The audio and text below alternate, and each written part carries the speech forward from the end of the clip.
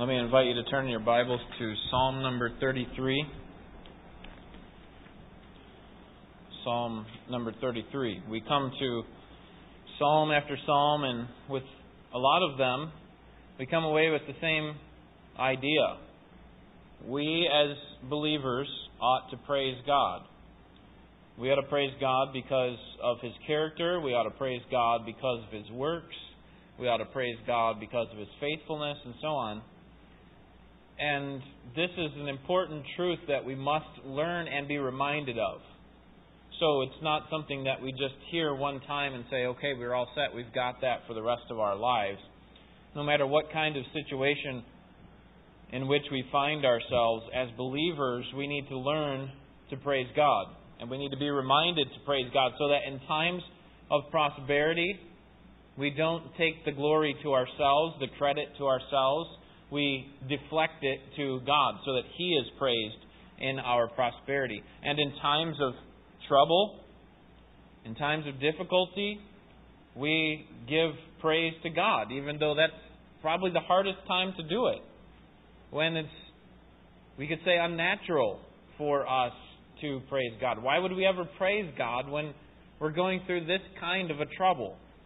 And yet the Psalms call us to do that over and over again. In times of joy, in times of sorrow, praise God. And the reason that we would praise God is because we know God. The more that we know Him, the more that we see that He's a very real part of our prosperity and that He is near us in times of difficulty, we praise Him. We can't help but praise Him. The more that we get our eyes off of ourselves and our circumstances, the more we praise God. We live to make much of God, as Pastor Tim Ains said a few weeks ago, and God compels us to do that through His works and through His teaching us about His greatness. So we need to be reminded often about His greatness, and that's why we come to psalm after psalm that just keeps reminding us of what a great God we serve, and that He deserves, He ought to be praised by us. So let's read this psalm together. I'll read out loud. You follow in your Bibles. Psalm number 33. This is the Word of God. Sing for joy in the Lord, O you righteous ones. Praise is becoming to the upright. Give thanks to the Lord with a lyre. Sing praises to Him with a harp of 10 strings. Sing to Him a new song. Play skillfully with a shout of joy. For the word of the Lord is upright, and all His work is done in faithfulness. He loves righteousness and justice. The earth is full of the loving kindness of the Lord. By the word of the Lord the heavens were made, and by the breath of His mouth all their host. He gathers the waters of the sea together as a heap. He lays up the deeps in the storehouses. Let all the earth fear the Lord. Let all the inhabitants of the world stand in awe of Him. For He spoke, and it was done. He commanded, and it stood fast. The Lord nullifies the counsel of the nations. He frustrates the plans of the peoples. The counsel of the Lord stands forever, the plans of His heart from generation to generation. Blessed is the nation whose God is the Lord, the people whom He has chosen for His own inheritance. The Lord looks down from heaven. He sees all the sons of men. From His dwelling place He looks out on all the inhabitants of the earth. He who fashions the hearts of them all. He who understands all their works. The king is not saved by a mighty army. The warrior is not delivered by great strength. A horse is a false hope for victory, nor does it deliver anyone by its great strength. Behold, the eye of the Lord is on those who fear Him, on those who hope for His loving kindness, to deliver their soul from death and to keep them alive in famine.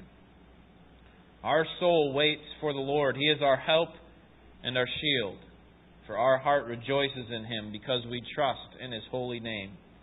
Let your loving kindness, O Lord, be upon us, according as we have hoped in You.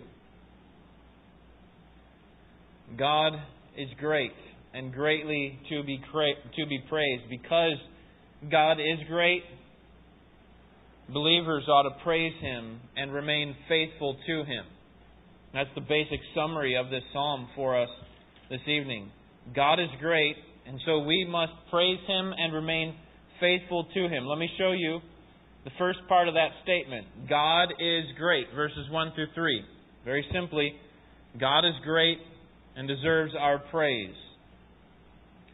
Sing for joy in the Lord, O you righteous one. Praise is becoming to the upright. It is fitting, as another translation says. The most appropriate thing that we can do as believers, the most fitting thing for us to do as believers, the most becoming thing, is to praise God. Last Friday, we attended the funeral of Jennifer's grandmother, and if I showed up in shorts and a tank top, people would give me, dirty looks and think those clothes are not fitting for a funeral, right? There are certain clothes that are expected of us when we go to a funeral, and in a different way, believers, or I should say in the same way, believers whose mouths fail to give God praise is unfitting.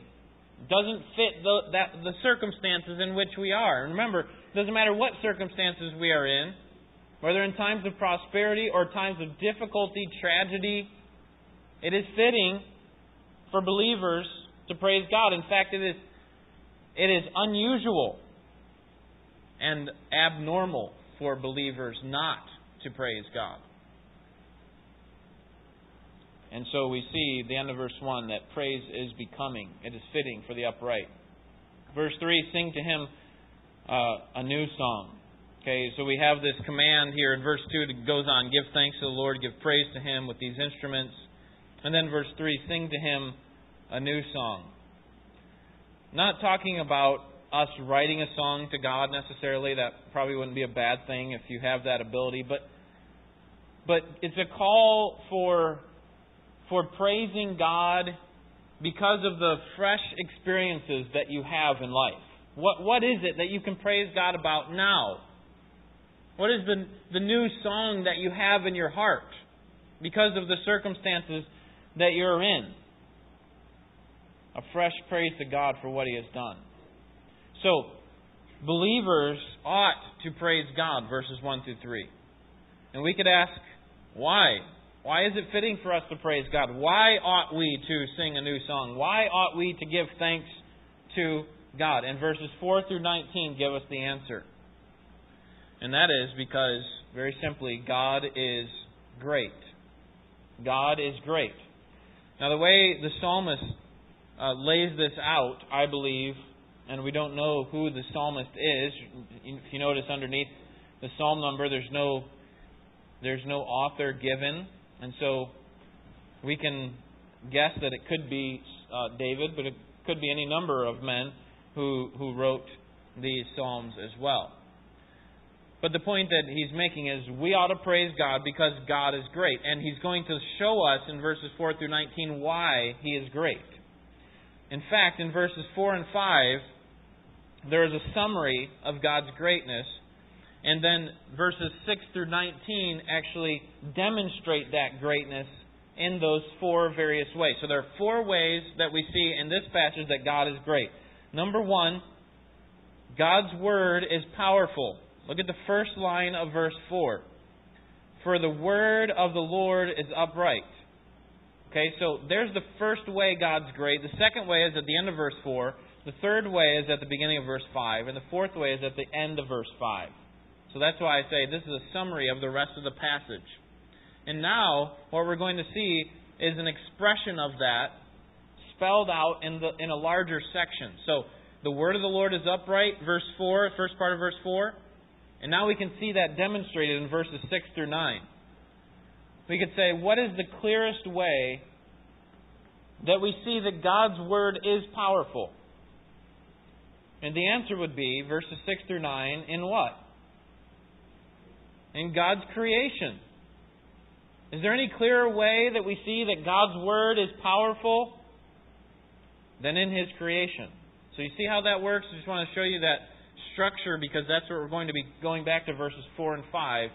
And I think the psalmist did that on purpose, that he gave a little summary of how God is great, verses 4 and 5, and then gives an expression of it, what it looks like, an illustration of it in verses 6 through 9. God's Word accomplishes its intended effect. What does God want His Word to do? In creation, He wanted creation to come into being, and it did. And so we know that God's Word is powerful. And I hope you understand that if we see that God is that powerful, if He can cause creation to come into being through His very Word, then can He not, through His Word, accomplish what He wants to happen? Remember Isaiah 55:10? His Word never returns without accomplishing what He has set out for it to do. It always goes out and accomplishes what God wants. In some cases, it's the hardening of someone's heart. It is bringing them into further condemnation. In other cases, it is bringing them into the light, helping them to see the glory of the gospel, the glory of the truth of the Word of God. So, God is great because His Word is powerful. And the clearest way, as I said, that we see that is in creation. Notice verse 6. By the word of the Lord the heavens were made, and by the breath of His mouth all their host. He gathers the waters of the sea together as a heap, and He lays up the deeps in the storehouses. The whole earth, the whole world, the whole creation was brought together by, the end of verse 6 says, by the breath of His mouth. Something that we think that requires very little energy on our part to actually breathe. And yet this is what God uses to bring creation into being. I especially like verse 7 because it shows the power of God's creation, the power of God's Word. That He gathers up the waters of the sea together as a heap. Think of a tsunami or a hurricane or a raging flood, and the power that those forces have in them. That water can just destroy and level buildings and kill people and animals and all sorts of, and just bring devastation on large areas of land. Or even some of these great storms that happen out in sea and just take ships and rip them apart into shreds. And so the water of the world is very powerful. They are terrifying forces when we come into the face of their rage. And yet, notice how they're described here in verse 7. He gathers the waters of the sea together in a heap. It's as if, as a little kid, we take a little pile of dirt and we pile it all up into a heap and we have it all where we want it. And this is God with the waters, these raging, powerful forces of the world. He just gathers them all up into a heap, and it's no big deal for God. And He lays up, the second part of the verse 7, He lays up the deeps in the storehouses. Like we would store up food in our pantry, or a farmer would put grain in his silo, God takes the deeps, the depths of the oceans, and He just puts them into the storehouses. And notice how powerful His Word is in verse 9, that He makes creation stand at attention. For He spoke, and it was done. He commanded, and it stood fast. Creation responds to God. As soon as He speaks, creation responds. It comes into being. And I like how one pastor explained this. He said, from the time of creation, everything in the planet, everything in the universe obeyed God. Everything in existence obeyed God. The Son obeyed God. The Spirit obeyed God. And each part of creation that came into being obeyed God. But it wasn't until Genesis chapter 3. It was very soon after that, as all of these things are saying, yes, yes, yes. God says, let there be light, and it says, yes, I'm coming into being. And then in Genesis chapter 3, Adam and Eve say, no. it is shocking how defiant we can be as humans, that God's Word is so powerful that it commands all of creation to come into being, and yet we can so quickly dismiss His Word as if it's nothing. Why would we defy God in such obvious ways? And that's really, I think, the point of verse 8. Look at verse 8. Let all the earth fear the Lord. Let all the inhabitants of the world stand in awe of Him. Here's the very natural implication of all this. If God's power is so clearly seen in creation, and the fact that His Word accomplishes what He wants it to do in creation, then, verse 8, we ought to fear God. We ought to respond to God in right ways. We ought to stand fast when He commands. God is deserving of our worship, our praise, our obedience. And just to give you an idea, one of the things that we come across in the Old Testament is this phrase, the fear of the Lord. And sometimes it's hard to describe what the fear of the Lord is. Sometimes we think of it as just utter terror and just an awful fear of God in perhaps a bad way. But I think if you look at verse 8, it actually helps us to see the parallelism. If you look in the two lines that are given there, and I think the second line actually describes what it means to fear the Lord. So look at the first line. Let all the earth fear the Lord. There's the first idea. And then I think he repeats it. He shows some parallelism in the second line. Let all the inhabitants of the world. That's in parallel with what in the first line? All the earth. Okay, so all the inhabitants of the world, all the earth. And so what would be parallel in the second line with fear the Lord? To stand in awe of Him. So for us to fear God is to stand in awe of Him, to have as some theologians have put it, a reverent awe for Him, a reverent respect for who God is, for His position, for His greatness.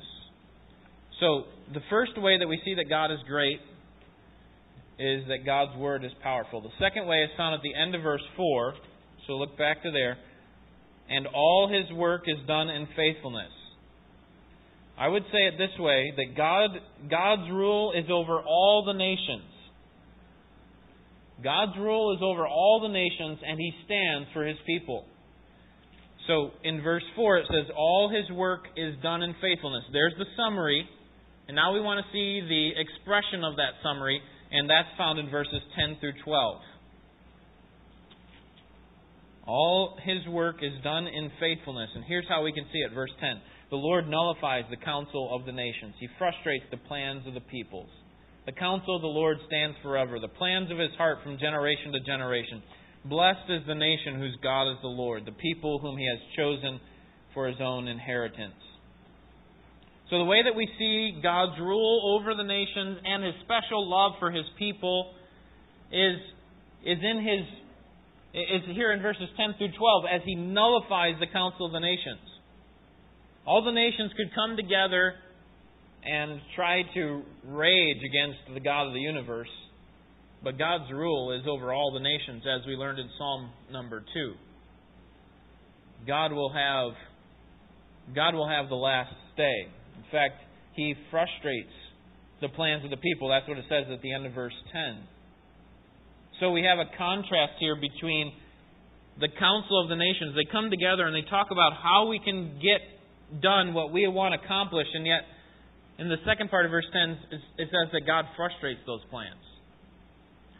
And this speaks again to the fact that we really need to trust God in our country. Sometimes we think that our country is kind of just spinning out of control, and sometimes we look around the world and we say even our world is spinning out of control, and yet what we understand is from the Scripture is that it could be much worse if God is not frustrating their plans.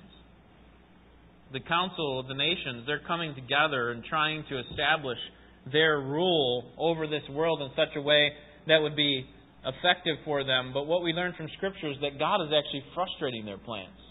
And He's accomplishing exactly what He wants to accomplish in our world and in our nation. We, as humans, have limited power, but our power is under the rule of God. God rules over all the nations, and He has a special rule over His people. That's what verses 11 and 12 are about. The counsel of the Lord stands forever. Remember in verse 9, when He commanded, they stood firm. Well, just as creation stood firm, so does the counsel of the Lord. Nothing catches God by surprise. He is unchangeable. He's not up there wringing His hand, wondering what the next move He ought to make. Because He knows what He's going to do. He knows how it's all going to turn out because He's planned it. He's planned it all. The end of verse 11, the plans of His heart from generation to generation. In other words, they stand. God's righteous will demands the praise of His people. So here's how we connect it back to the main point. God is great because His Word is faithful. It is powerful. We see that in creation, and we see it in the way that He rules. God is great because He rules over all the nations. So we ought to praise God because His rule is what ultimately stands. All these nations are building up what they want to be as their kingdoms, and ultimately it is God's kingdom that will stand. It's God's rule. And then we come to verse 12, and this is a verse that I think has been used very much for our nation, I think out of context. And I want to show you why I say that. Look at verse 12 again. Blessed is the nation whose God is the Lord, the people whom He has chosen for His own inheritance. Now, in order for us to understand this verse, we need to understand who the verse is talking about. Now, we could say, well, it is any nation where God is the God of that nation. And so that would include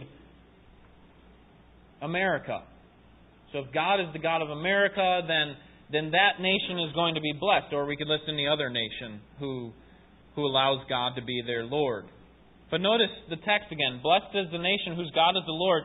Notice who these people are. The people whom He has chosen for His inheritance.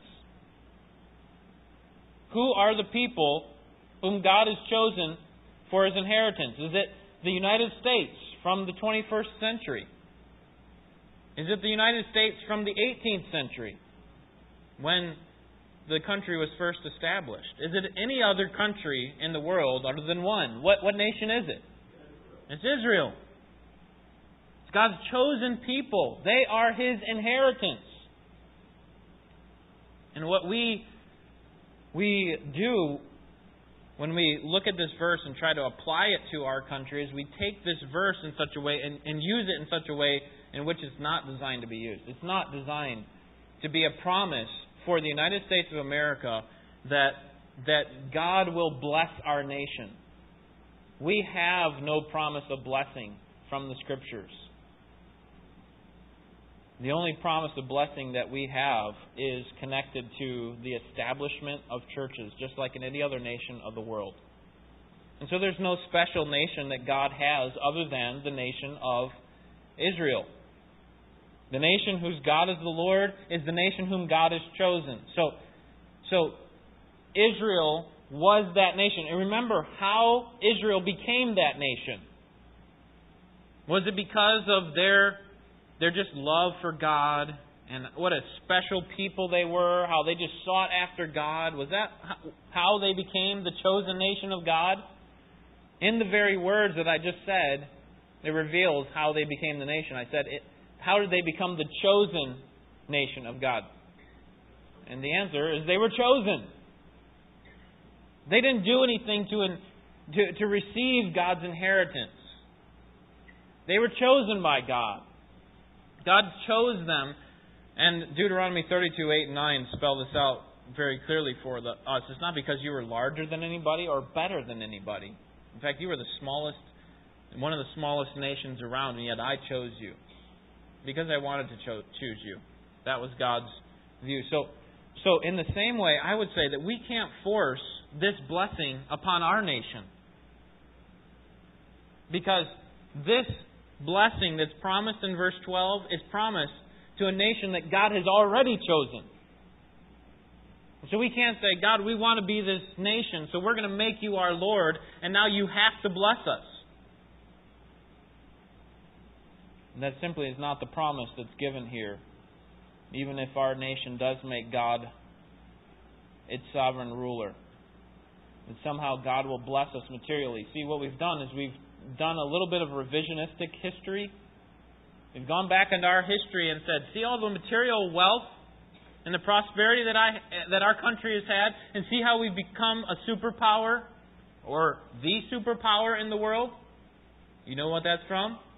That's become from our solid biblical foundation. We were the nation who saw God as the Lord. And now we basically put God into a place where He had to bless us. And so He blessed us materially. But do you remember what Dr. Doran said when he was here? Faith doesn't guarantee material blessings. We could be the most faithful nation in the entire world, and yet still not have the status of being a superpower. See, God doesn't always connect the dots between faith and material things. And that's what we like to do as Americans. See, the reason that we've come into this good position that we're in, and we should be thankful for that and ultimately point it back to God's grace, but not necessarily because we sought God as the Lord. Sometimes there were, just frankly, some corrupt practices that were going on. Sometimes people were using God as a way to reach their constituency. And so we can't automatically try to take history and revise it. And I think this verse has been misused for a long time, and we need to understand this is not talking about the United States. It's talking about Israel. So God's rule is over His nations, over all nations, and He stands specifically for His people. Now the third way we see that God is great is found at the beginning of verse 5. So here's the summary, and then we'll see the illustration of it in verses 13 to 15. So the summary, verse 5, He loves righteousness and justice. God's righteousness and justice. So then the psalmist goes down to verses 13 to 15 to illustrate this aspect of God's character. The Lord looks from heaven. He sees all the sons of men. From His dwelling place He looks out on all the inhabitants of the earth. Here we see a bit of God's transcendence here, that God is far above us. We are so small and He is so great that He kind of looks down on us and sees what's going on in our lives. And He looks at all the inhabitants of the earth. God is transcendent. But particularly what these verses are drawing out is that God loves righteousness and justice, that He is looking down on the earth for something. He's looking down for righteousness and justice. Notice verse 15. He who fashions the hearts of them all, who understands all their works. God directs the hearts of men. He fashions their hearts as He wants them to be. We can think of the story of Israel leaving Egypt and God making the Egyptians favorably disposed towards them right before they leave. And so when Israel asked for some possessions, Egyptians at that point their hearts were fashioned by God in such a way that they said, take whatever you want.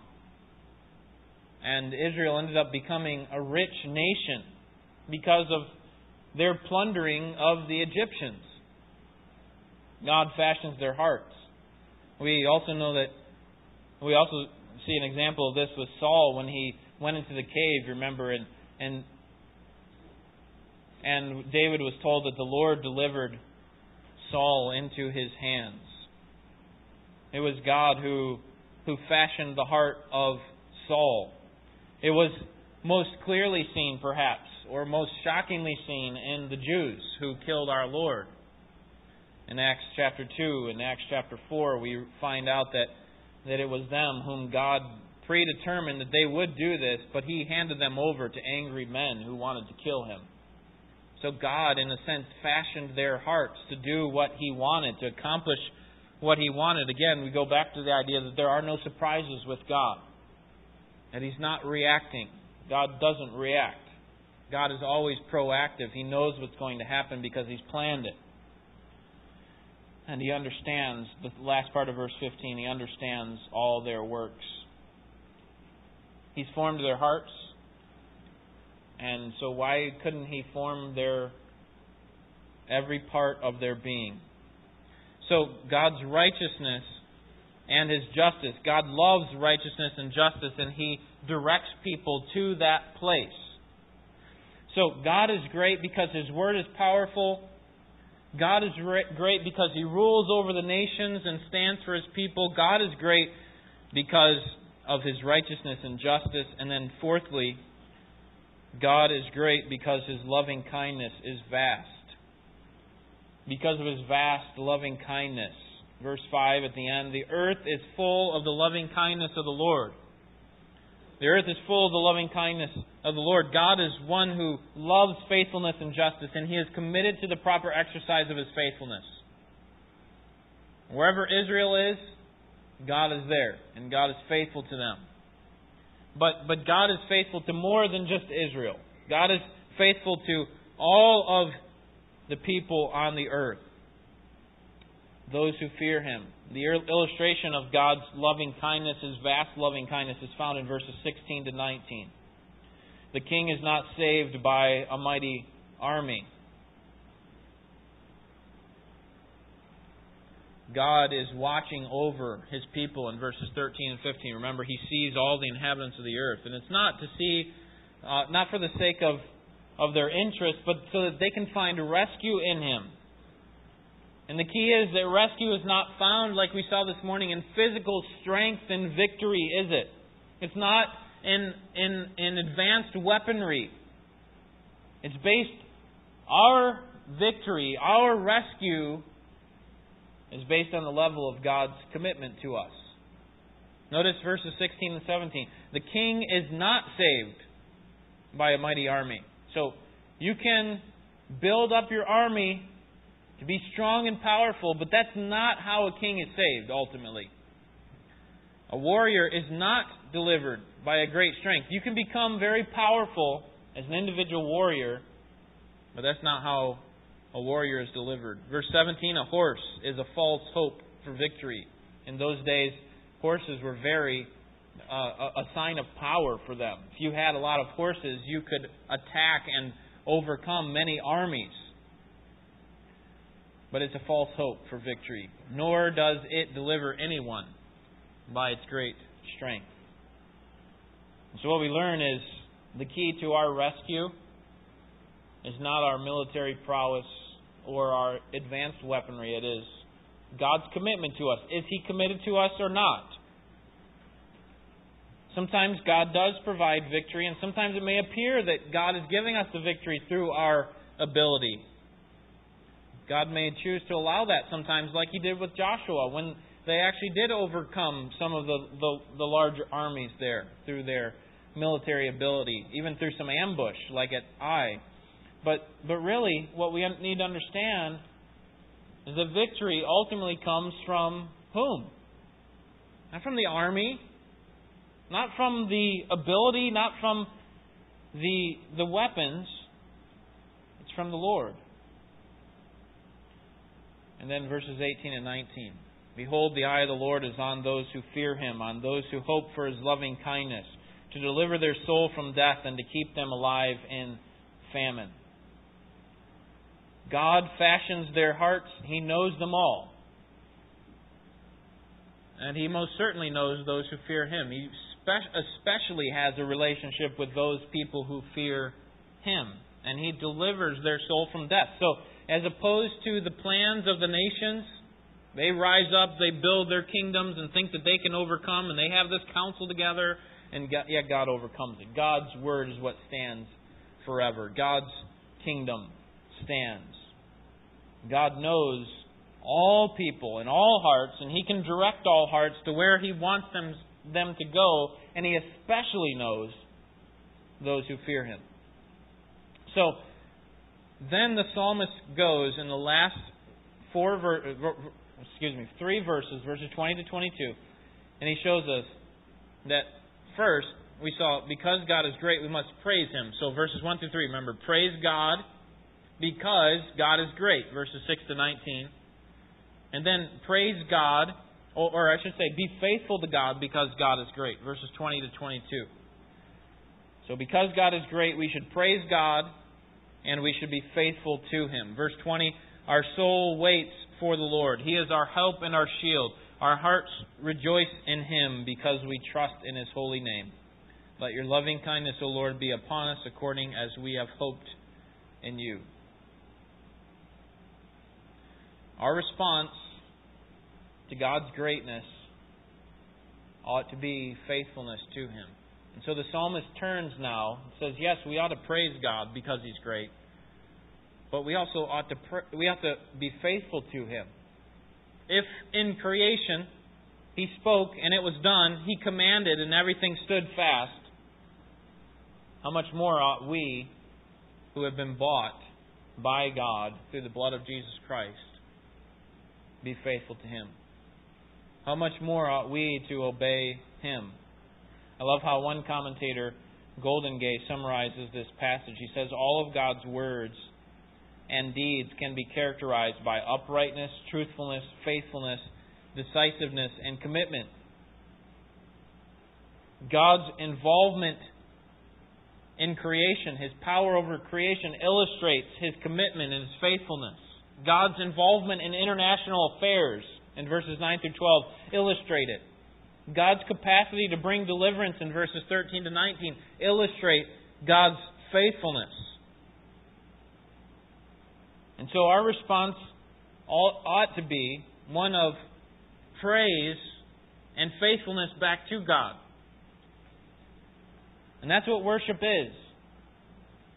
It's getting our eyes off of ourselves and our own ability and onto God and what He's doing. We shift our focus onto eternal things, onto the eternal being, God. And we praise Him with a new song. Because over and over again, the idea, remember, of a new song is a fresh song in our hearts because of what God has done lately. We're reminded of His faithfulness to us again. Maybe it's through a story that we were reminded of in the Scriptures. Maybe it was through a specific act where God showed His grace to us in life today. And so we are called to be like God in the sense that we reflect His character. And those who reflect the same character, however feebly, will most hungrily worship Him for His perfections. Those who reflect the same character as God will most hungrily worship for His perfections. This is what Don Carson says. He says the godly praise of us is tied to the moral transformation of us as worshipers. So as God is changing us, showing us God's greatness, and reminding us over and over again about what a great God we serve, we're transformed, and it causes us to shout out in praise to God, to sing praise to God. So we should be filled with praise because we've seen what God has done, and because we are further awaiting greater works of God, or more works of God. We've seen what you've done before, God, and we've praised You because of that. And we continue to praise You, and we also praise You because we anticipate what You're going to do in us. You've demonstrated Your love and Your grace and Your faithfulness to us here. So now we expect You to do it again. So we praise You and we give ourselves in service to You. Those who are redeemed ought to say so. They ought to praise God with their lips because He is great. And they ought to praise God with their lives by being an alleluia, as the song goes. Make my life an alleluia. a song of praise to you each day. That is, that I would give my life in constant obedience and faithfulness to you, God, because of your works and because of your character. Let's pray.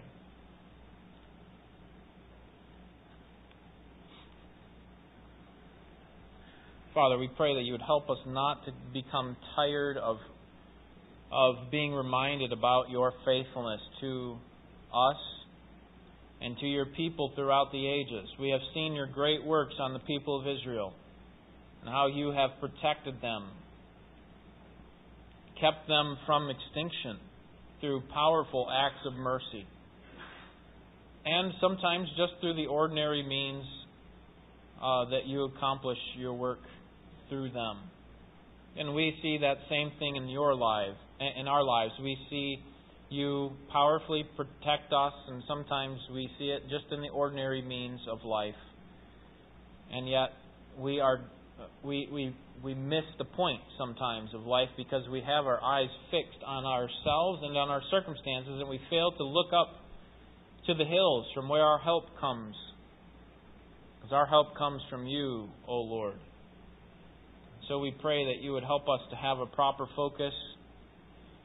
And I know that these people here want to honor you with their lives. And so I pray that you would just give them encouragement tonight to continue on in being faithful to you and praising you with their lives and with their lips.